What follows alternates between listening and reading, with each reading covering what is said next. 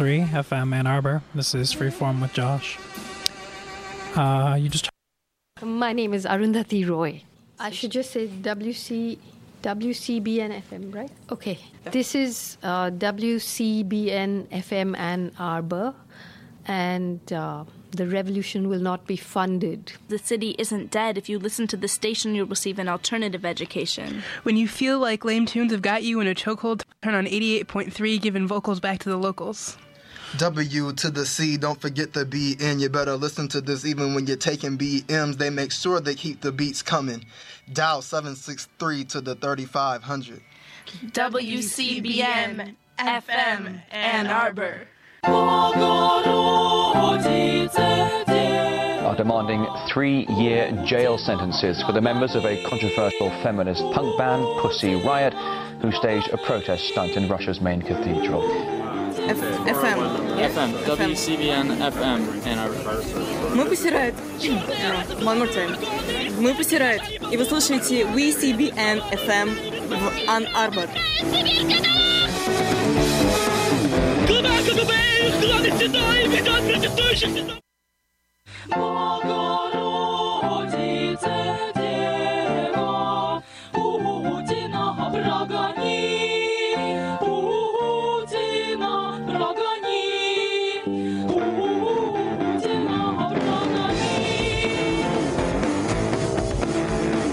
Черные рясы, золотые погоны, все прихожане ползут на поклоны, призрак свободы на небесах. И откроет Сибирь канал.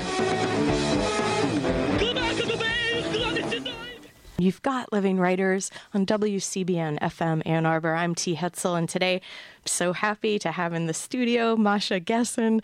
Masha, welcome. Thank you. Good to be here. Oh, well, it's good to see you. And I should say we're taping this program the 2nd of November, 2015. Masha Gessen is in town. She's here in Ann Arbor at the University of Michigan to receive the 2015 Wallenberg Medal, which will be happening this week. What I'll do is we'll start by reading the latest bio from the book, The Brothers, The Road to an American Tragedy, out this year with Riverhead Books. Masha Gessen is a Russian-American journalist and the author most recently of the national bestseller, The Man Without a Face, The Unlikely Rise of Vladimir Putin, and Words Will Break Cement, The Passion of Pussy Riot. Her award-winning work has appeared in The New Yorker, The New York Times, Slate, Vanity Fair, The New York Review of Books, and elsewhere. A longtime resident of Moscow, she now lives in New York City. And Masha, it's so great to have you here. Thank you. Thank you. I feel like this is exciting in so many ways because, and also the 2015 Andrew Carnegie Fellow.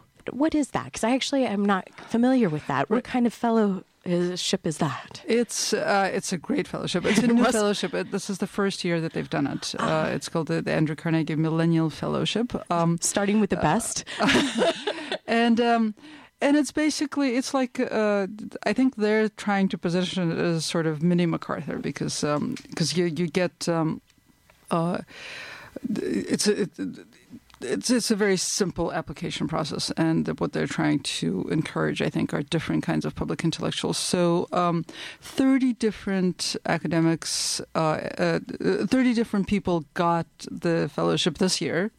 28 of them academics and 2 of them journalists. So I'm very proud to be one of the 2 journalists. And it's people, working on pretty large projects that a lot of which have to do with sort of what's happening with the world and international relations and the world order. Then I can't see possibly why you would be apt for this, Masha.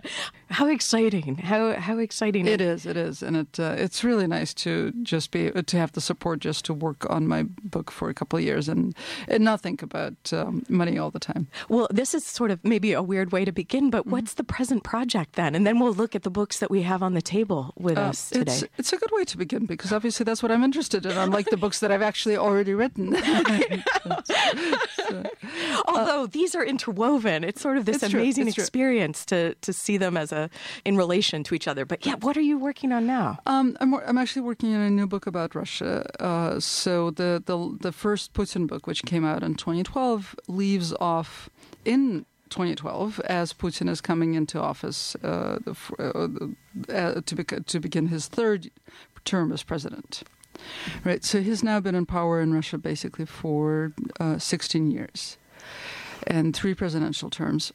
And didn't he have the intervening person that, when he took that short break, changed the law so he could then have 6-year terms? Exactly. So, the Russian constitution is funny. It was written basically almost overnight by a group of people who were very rushed. This was during the constitutional crisis of 1993, and there's some problems with the language in the Constitution. One of the problems actually has to do with the article on presidential terms, because the article says that the president can serve no more than 2 consecutive terms, and it's actually not clear what that means. Does it mean that the president can serve no more than 2 terms if they come consecutively, right?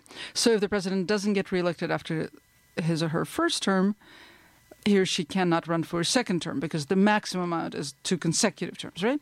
Or does it mean that only 2 terms can be served consecutively, but if they're non-consecutive, then you can serve as many terms as you want, which is the way that Putin has chosen to interpret it, and his very convenient for him. His pocket constitutional term court has agreed. So all he wanted to do was step aside for 4 years, have someone keep his chair warm. The first thing that Dmitry Medvedev, that pseudo president, did. I know you want to call him sort of an interim sort of. Exactly. So the first thing he did was change the constitution to extend the term from 4 to 6 years, so that when Putin came back in, he came back in with the intention of serving 12 years. By the time he is done, he will if he is ever done, if he is done with those 2 terms of 2 12-year terms, he will have been in power in Russia for, about 24 years. So that's it's longer than Brezhnev, nearly as long as Stalin. And he'll be quite an old man by that point, or not quite old, I guess. Not in today's years, yeah. But I'm sure he'll still be horseback riding with his bare chest, but one hopes. You can't unsee that, can you, Masha? So anyway, what the new book is about is what's happened in the last 3.5 years, because I think it is a new period in Russian politics and Russian history. It's a period when the regime that had been post-ideological for 12 years has acquired an ideology, and with that ideology and with the political crackdown has acquired many of the features of a totalitarian regime. I don't think it's a totalitarian regime, but I think it has those characteristics. And I think something weird has happened, which is that it's sort of been retrofitting totalitarianism. Right, we've the 20th century saw how totalitarian regimes are constructed. But we had never seen before what happens when a long-lasting totalitarian state collapses, and then after a while it begins to be reconstructed, which is what I think is happening in Russia. So that's the process I'm trying to describe. It's a big book. It's like a big Russian book. It's going to be the epic. Yes. And Masha, for this, so in this time frame, Putin you've actually even met him since so the book that we were talking about is The Man Without a Face, The Unlikely Rise of Vladimir Putin. And this book, you start us off where we sort of meet Putin, and he gets to also create, not only retrofit this totalitarian regime, but also sort of create his own biography, like the life of a young thug. And we meet him, he's sort of, like the title says, great titles always, by the way, that he wanted to be pictured as a thug, and you said he was sort of always going to be a KGB man. And then it seemed like at a certain point there was an absence after Yeltsin, and they somehow decided to choose Putin to sort of fill this vacuum because they thought he may be malleable. Right. Well, yes, and that was a famous mistake at this point. Seriously. When Boris Yeltsin, the first post-Soviet Russian president, was winding up his second term, And he was, there were a lot of issues and interesting features to Yeltsin, the person and the Yeltsin presidency. Well, he was a character. He almost seems like the very opposite of what Putin would have. Absolutely. He was really a larger than life character and full of contradictions and full of passion. And he had a passion for democracy. He was also very much a product of the nomenklatura. So those forces were sort of doing battle inside him. But certainly one thing he never considered was changing the constitution or canceling elections or staying longer than his legal limit. And as he was winding down his second term, he realized that if the opposition came to power, they may want to prosecute him for some of the things that had happened in the 1990s. So his inner circle began the project of looking for a successor, somebody who could be handpicked and who could guarantee Yeltsin immunity from prosecution. That was pretty much their only concern. And that's so strange, isn't it? To think about it was so selfish in a way, not thinking about legacy, like sort of even the larger idea of legacy or what's transformationally happening in the country. Because you returned in the 90s to be a journalist, to be part of this. Oh, absolutely. I mean, the country in the early 90s, the country was really swept up in the sort of the hope of creating a new project. And you were in your 20s, right, I was in my 20s. Because you had left at 14 with your family, emigrated to Boston area, and then you decided... my family came to this country when I was 14 in 1981. And then basically starting in 91, I started going back to Russia and then eventually stayed there. And... I think you're right to point out just how self-preserving this project of looking for a successor to Yeltsin was, and it very much it was very much important of what was going to come, right? Because Putin's regime is mostly concerned with self-preservation and self-perpetuation, and the foundation of that was laid when Putin was chosen. So Yeltsin, at that point, he didn't have a lot of charismatic politicians surrounding him. In fact, none. He sort of alienated all of them. Sort of the third-tier bureaucrats at this point.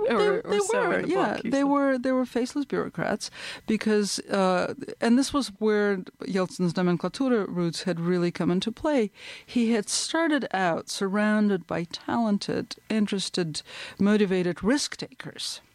And then by the time create a constitution overnight, exactly that sort of we thing. Can do it, and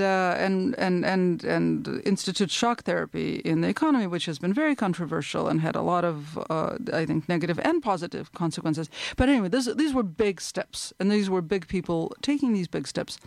By the late 1990s, the big people were either they had left politics or they were in the opposition, and so Yeltsin was looking for the lineup was basically these faceless bureaucrats, and the choice could have fallen on another faceless bureaucrat with perhaps lesser ambitions or a lesser instinct. And this is where one of the rare places where I would give Putin credit, because I don't think Putin is smart or I don't think he's a strategic thinker in any way, but he's got amazing instincts for holding on to power.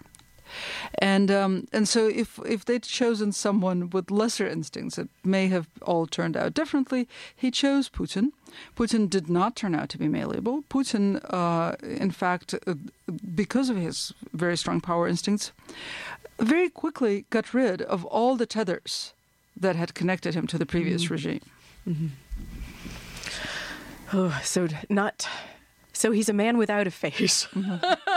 But now we see that face, and that face has been sort of unfolding for all these years, Masha. We'll take a short break, and then we'll come back. Today on the program, Masha Gessen is here. We've just been talking about Masha's book, The Man Without a Face, The Unlikely Rise of Vladimir Putin, out in 2012 with Riverhead Books. We also have on the table Words Will Break Cement, The Passion of Pussy Riot, and The Brothers, The Road to an American Tragedy, the latest, out in 2015. Now for a short break with a little bit of music from Pussy Riot.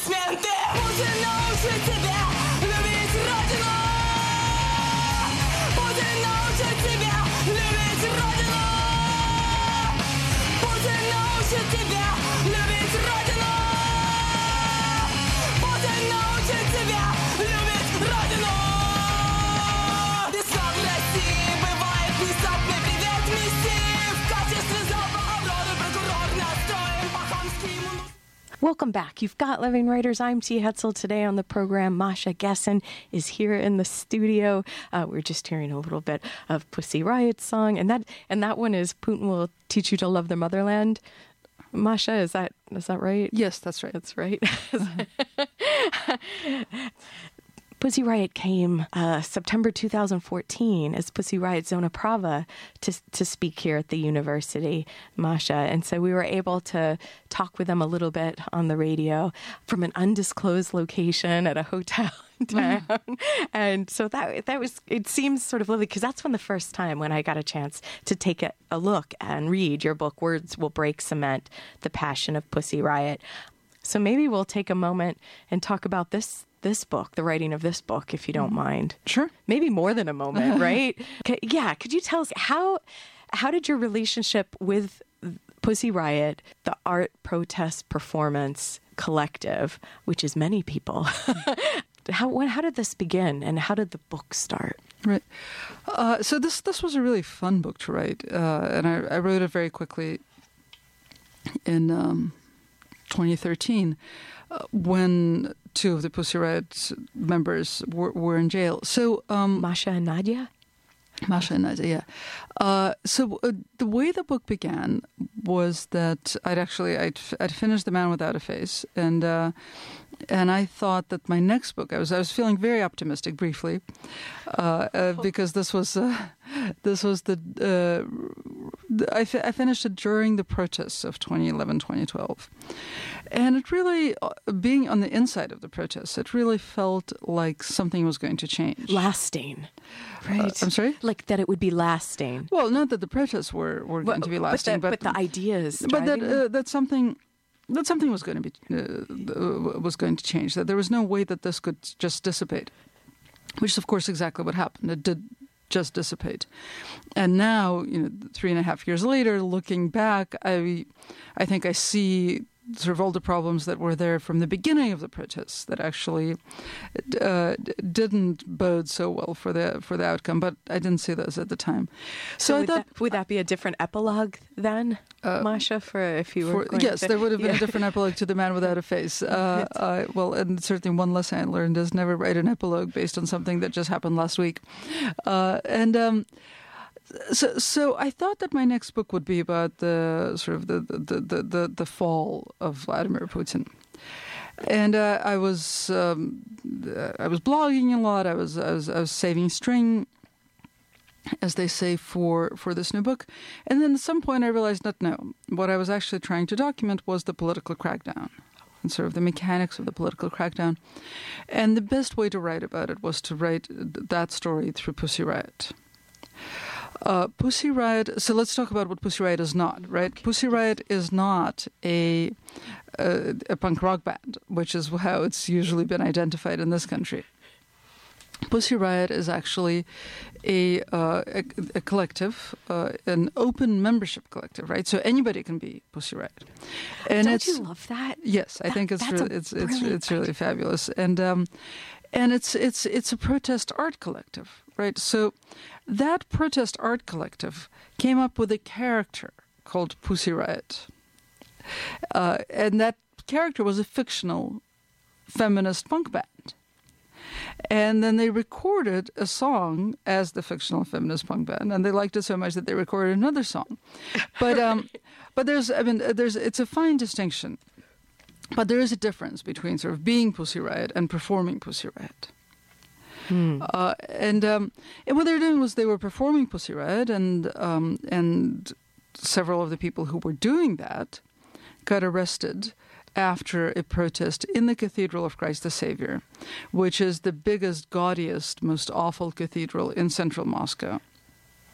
They, three women were unmasked, and technically, by their own rules, the moment they were unmasked, they stopped being Pussy Riot. Because you can only be Pussy Riot while you're wearing a balaclava, while you're anonymous. If you're not anonymous, you're not exactly Pussy Riot.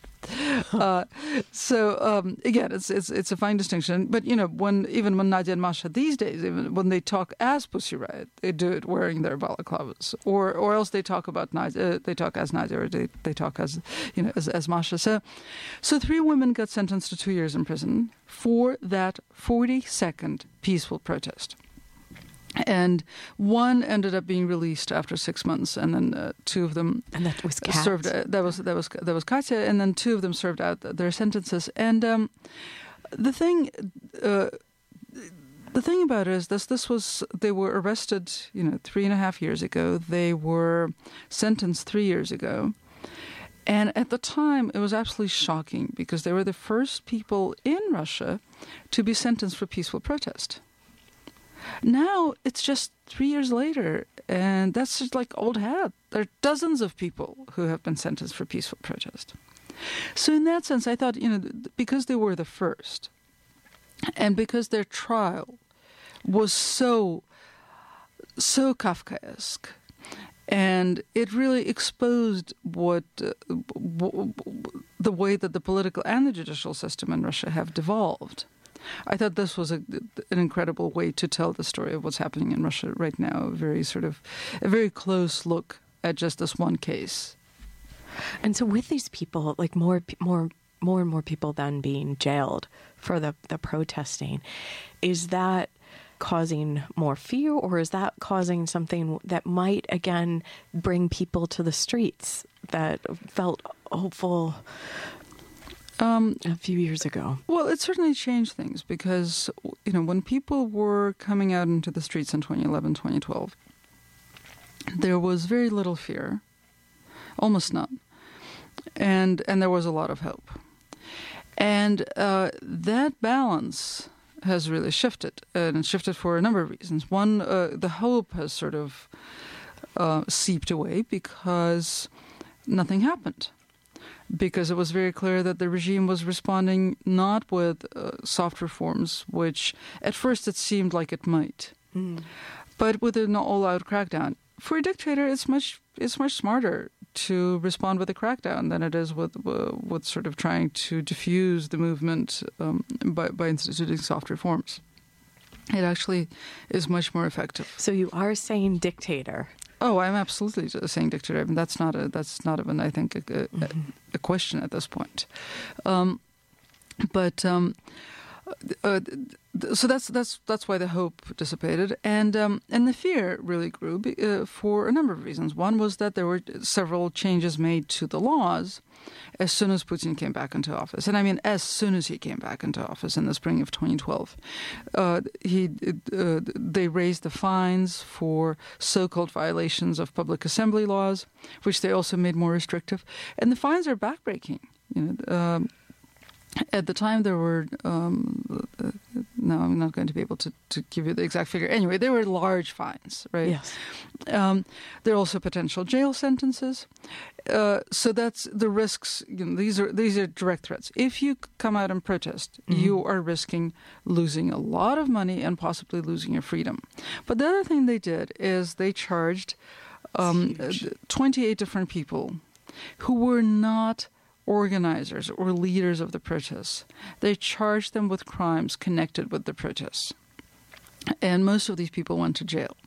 And the fact that they picked out not the leaders, right, but ordinary protesters, and in at least one case, somebody who doesn't seem to have participated in protests at all. Was maybe a bystander. It doesn't seem like he was there at all. Or not at all. No, not even at all. Like not even in the vicinity. No. So it could be anyone, basically. That's the message. That's the message. You don't have to be the leader. Right. So the way it's changed is that there's no hope and the risks are huge. Basically, you risk everything for what? For a symbolic act. Right. There's no mechanism to have your protest lead to any consequences. So the reason to come out into the street at this point is if you just cannot be silent.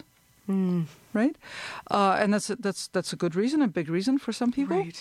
And another, and also important, is to look at to look other people in the face, right?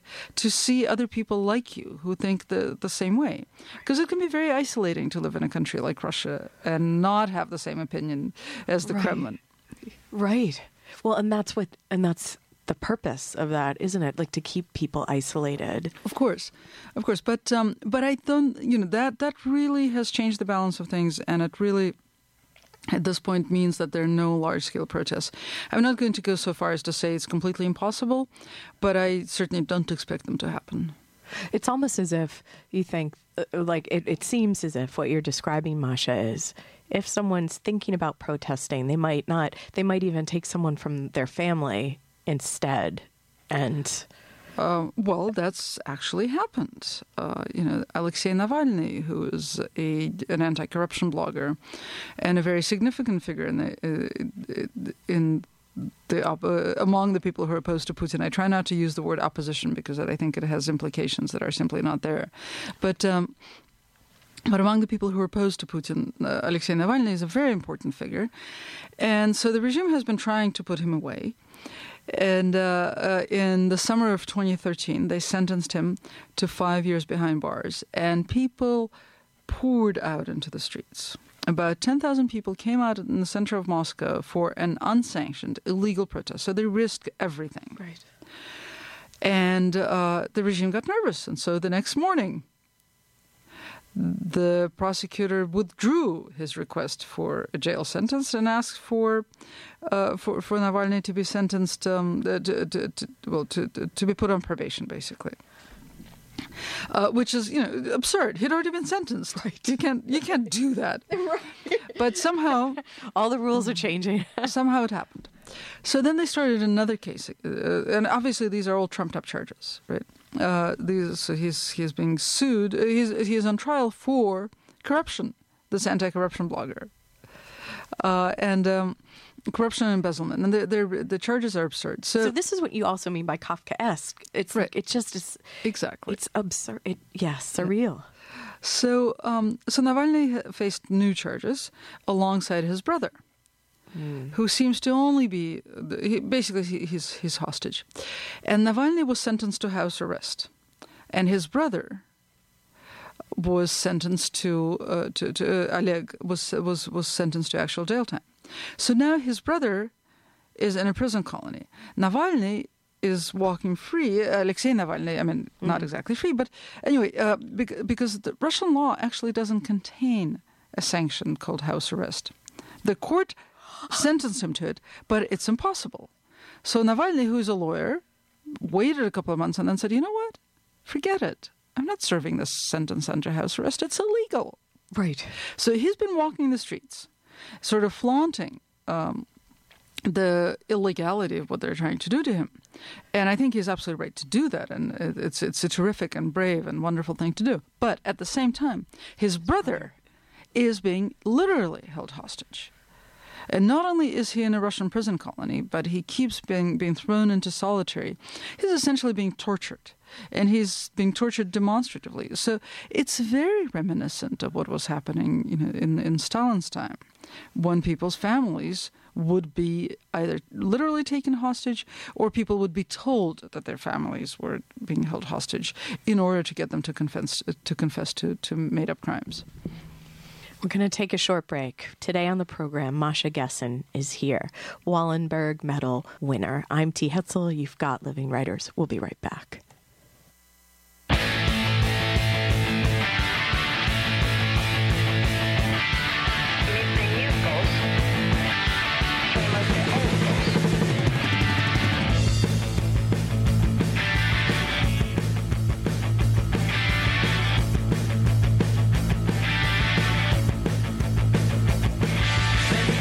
In the streets with our children at our feet, and the morals that they worship will be gone. And the man who spurred us on, sitting judgment of our wrong, beside and the shotgun sings a song. I tip my hat to the new constitution, take a bow for the new revolution, smile and grin at the change around. My guitar and play, just like yesterday. Then I get on my knees and pray. We don't get born again. The change it had to come. We knew it all along. We were liberated from the forgot heart. And the world just does the same. Change to the banners they are flown in earnest war. I tip my hat to the new constitution, take a bow for the new revolution, smile and grin at the... Welcome back. If you're just tuning in, I'm glad you did. Today on the program, Masha Gessen is here. We've also got Tex behind the glass. Tex, thanks for engineering today. Thank you so much for talking with me today, making the time during your stay here in Ann Arbor, Masha. It's my pleasure. Well, it's kind of you. If you're just tuning in, we've been talking about Masha's books, The Man Without a Face, The Unlikely Rise of Vladimir Putin, out in 2012. And then Words Will Break Cement, The Passion of Pussy Riot, also with Riverhead Books, out in 2014. And now this brings us to your latest book, The Brothers, The Road to an American Tragedy, out this year with Riverhead Books. Again, another wonderful title, because it's The Brothers, The Road to an American Tragedy. So taking them with it, because they are emigres, they came to the U.S., they are part of it's a tragedy that happened here, but they're also part of America as well, even though maybe in some ways that was conflicted and never felt that way. Masha, also there was something to me that was tender in a way, where when reading the first part of the book, where you're talking about sort of the dislocation of the family, and maybe thinking back to your family's own choice to leave when you were about 14. It seems like the Tsarnaevs, they came when their youngest was 8. But Tamarin didn't come until he was 16. And I was just wondering if this also, I don't know, had some, like you could imagine maybe some of the experience, because coming here when you were also that age, those teen years, those young years. Right. So, yes, first of all, as far as the title, I'm very lucky to have an editor who comes up with these great titles, oh, really? Especially The Brothers, which both the title and the cover, which I think is absolutely beautiful, were done. Haunting. Yeah, were done long before I wrote the book. So it was. They had a 2-page description of what I was going to write, but because it was a very fast book, and covers and titles are actually done way ahead of time, in order to be put in catalogs and to begin sort of the launch of the book. the cover and the title preceded the manuscript, and in some ways I wrote for the cover and for the title. But it was amazing. Can you describe the cover for us a little bit, Masha? Then? So what was the your cover lens? is this it's almost monochromatic. It's this very haunting picture of Boylston Street in Boston after the bombing. So it's completely deserted. The street had been sealed off. And you can just see sort of debris. You can't see any remnant of the actual violence, of the actual bloodshed, but you can feel it. You can feel it in the way that it's deserted, and you can just see some police barricades, but no people in the street. It's an amazing picture. And the thing is, much later, when I was almost, actually at that point I was already done with the book, and I was at the trial in Boston, at the Younger Brothers trial, and I saw for the first time the complete footage off of one of the security cameras that was shown in court that hadn't been shown before.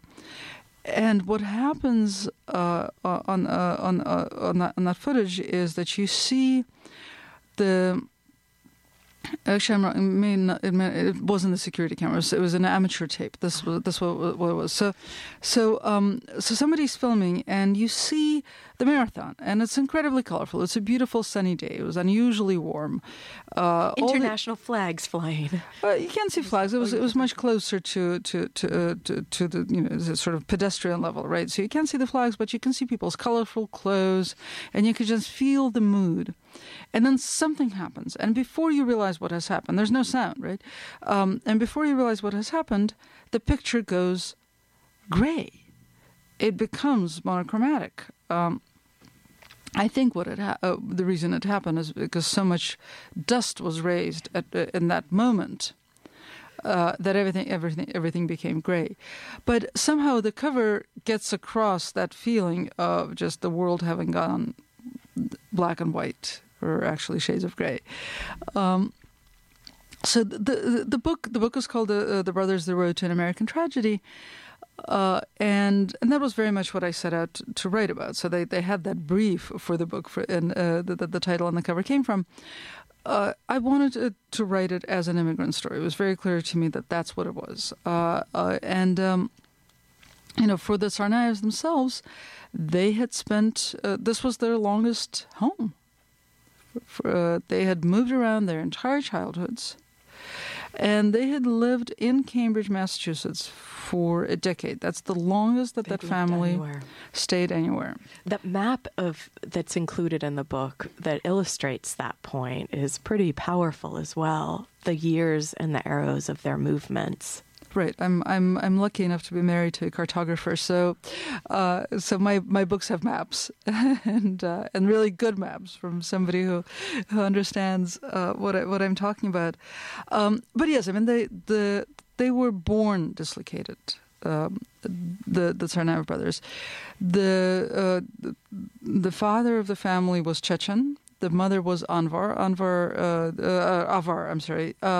is an ethnicity that's closely related to Chechens, also from the North Caucasus, Muslim, with a language that's closely related, but a distinct ethnic group.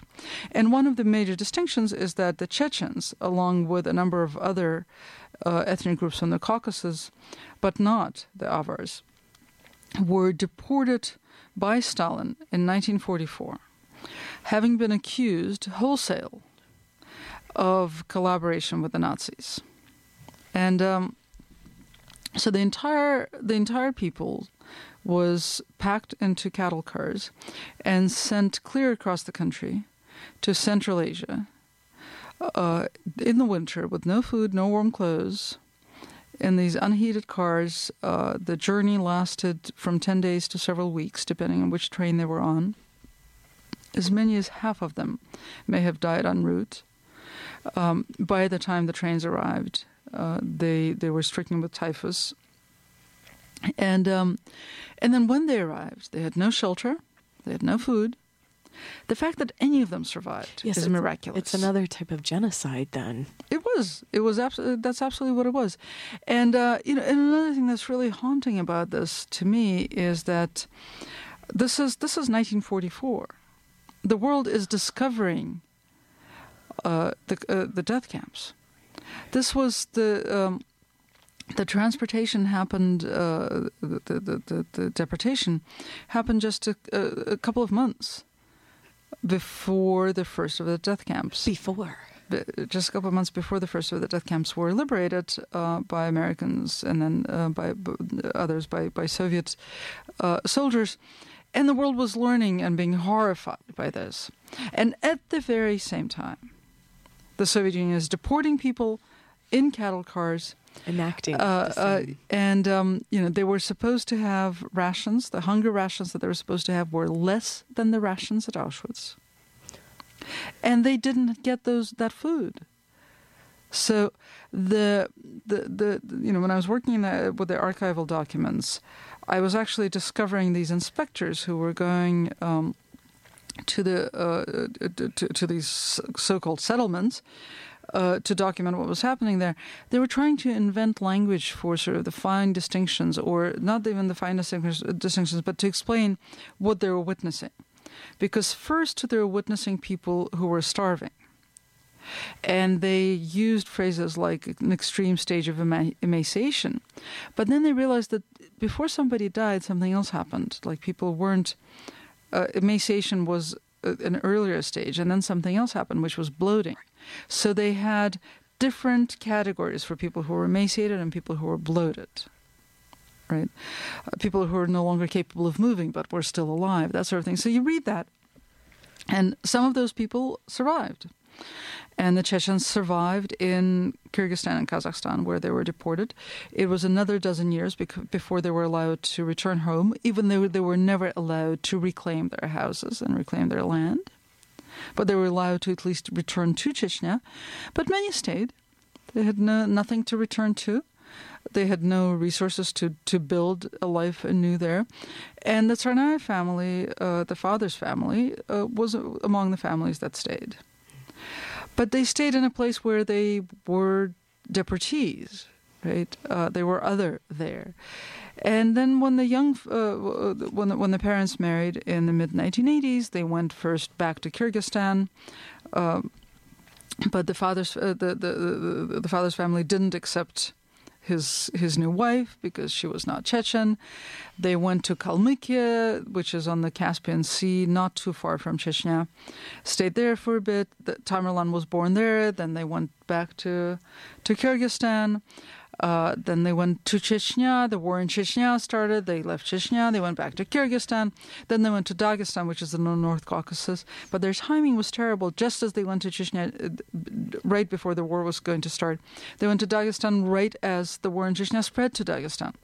And then finally they went to the United States. After September 11th. After September 11th, also not great timing to become Muslim immigrants here, and it took the family almost 2 years to reunite, because it was first the parents and the youngest child, Jahar, who came. The three other children, the oldest brother and the two sisters in between, they were parked in Kazakhstan with relatives. Right, so that's another place they lived. In another family setting. And then finally they were all reunited. And they stayed in the States. And for a while it looked like maybe this was finally going to work out. And then nothing quite worked. And I think this is where one of my strengths as a writer lies, is that I know the precariousness of the immigrant experience firsthand. And I hope it does feel like I'm writing like There But For the Grace of God Go I. I had a much luckier time. My parents had better timing, better connections, greater ambitions in some ways, or greater reasons for those ambitions.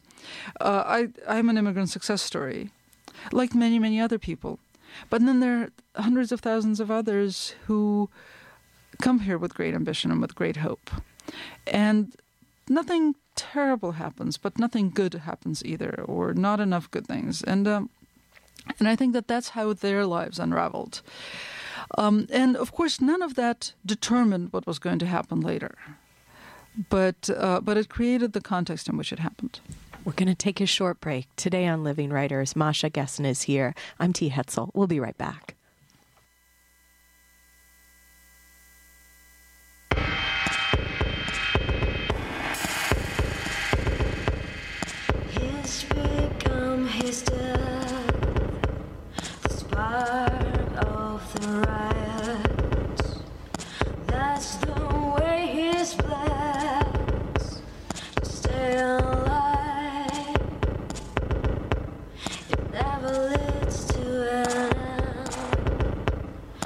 never getting quiet.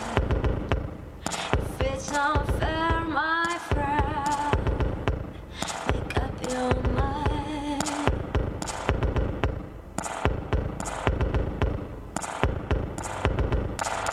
It's getting dark in New York City.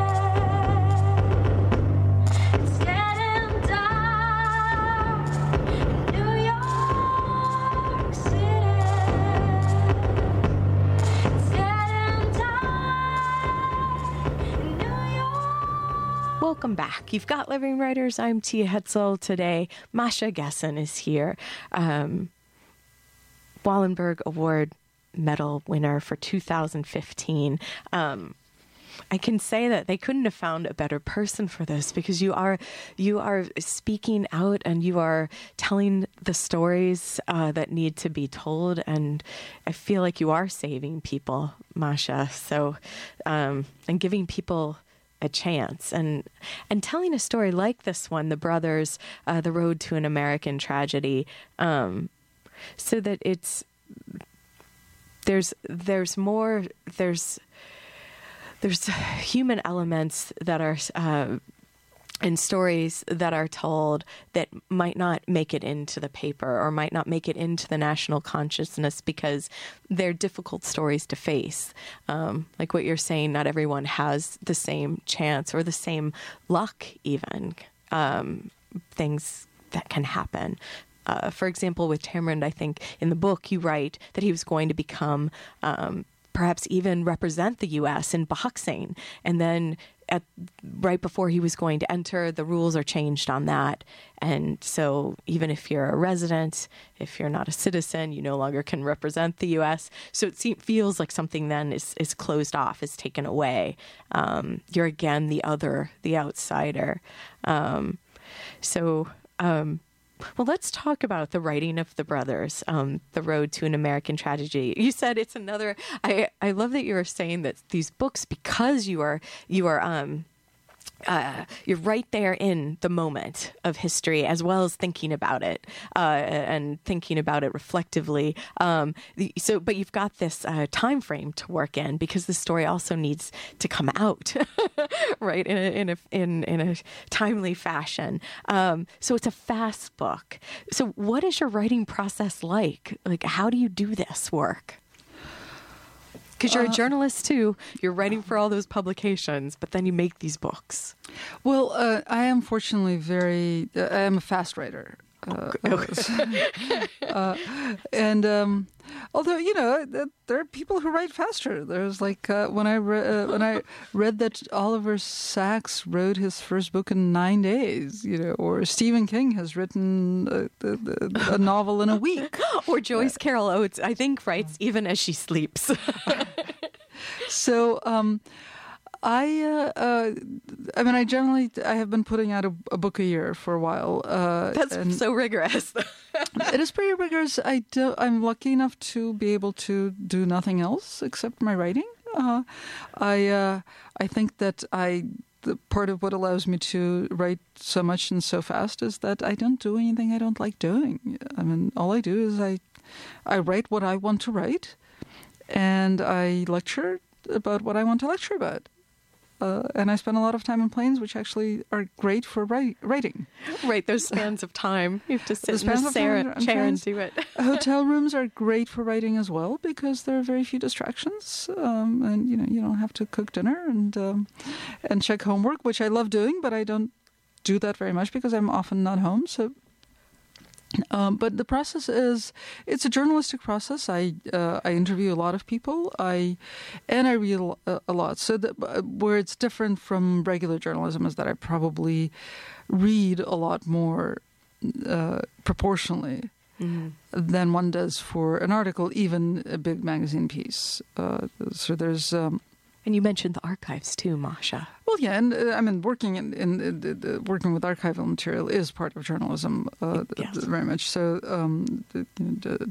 documents are as important, and sometimes much more important for investigative journalism. Finding the story. Than interviewing people. What may be unusual about my process is that I write longhand, so I write on these little moleskin journals, and then I type up what I've written, and so the editing happens very soon after I've drafted the chapter. I usually type it up very soon after I've written it out. But it's been there long enough that and it's in a different form. So I find that going from longhand to typing on the screen actually allows me to process the writing and hone it.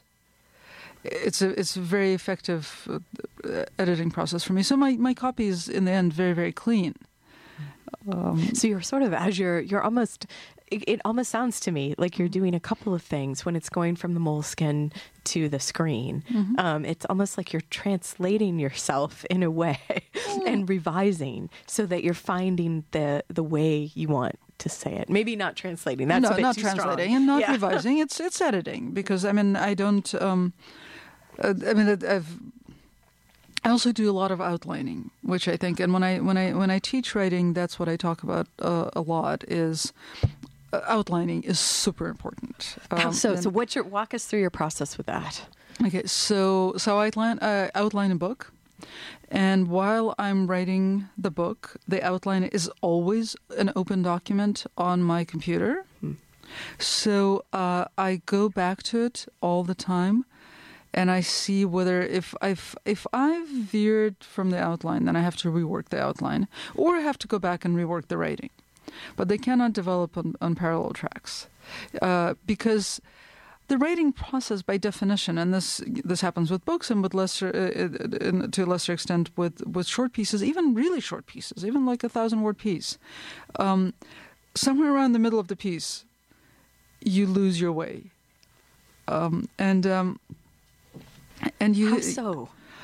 Well, you can't see the forest for the trees. When you start out, it's all clear. When you're finishing, it's all clear. But when you're in the middle, you're in the thick of it, as well you should be. So you can't see where you're going. So unless you have a clear outline, that's when you're going to get bogged down. That's when you're going to waste a lot of time. That's possibly when you're going to start repeating yourself and lose the logic of your narrative. But if you have the outline, that's what takes you through, and you have to sort of trust the fact that you've written out a good outline, and it's logical, and it will take you through the rest of the process. So that goes for both short pieces and long pieces, and entire chapters. So then I have the book outline, then I outline the chapter by hand. And it's a detailed outline, right? So I have a short summary of the chapter that I wrote out ahead of time. When I sit down to write the chapter, it's a section by section outline of the chapter. Right? So the chapter is, say, 5,000 words, and it's like a 700-word outline of that 5,000-word chapter, and then I start drafting it out longhand in accordance with that outline. And again, I go back and I cross out every section that I've actually written. And if that's not the section, if it doesn't cover all the points that were in the outline, then something is wrong. Then I need to rework it. And by that, you mean either take another look at your outline itself, or look at the chapter, or wherever you are in the process of the writing draft. Right. So, but both have to be logical and complete. You can't have gaps in either of them. And then the final stage is typing it up from the longhand draft. And at that point, I don't make a lot of changes when I type it up. I just hone the writing. That's all that happens. I do not make any structural changes to the chapter at that point. So because you're trusting it, you've built it. I have built the scaffolding, the structure, and I think that's what makes the process so fast and relatively painless for me.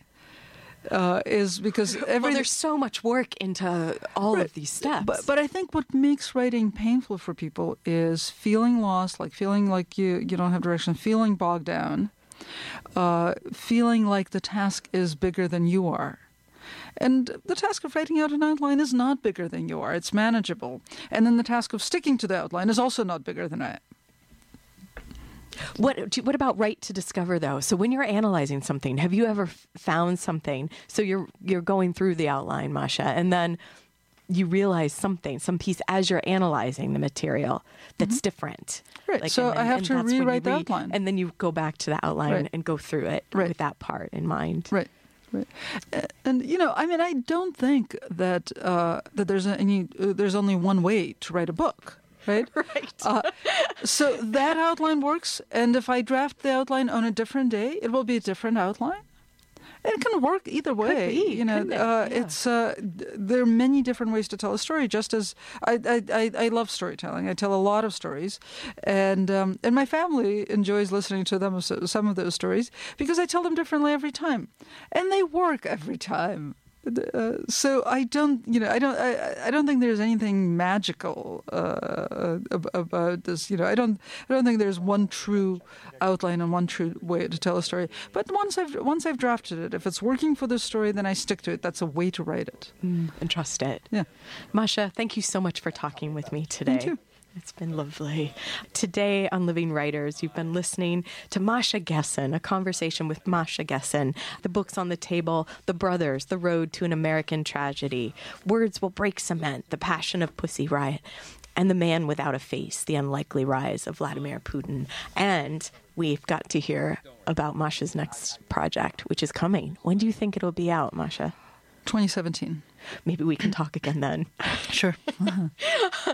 Thanks for listening, everyone. Until next time.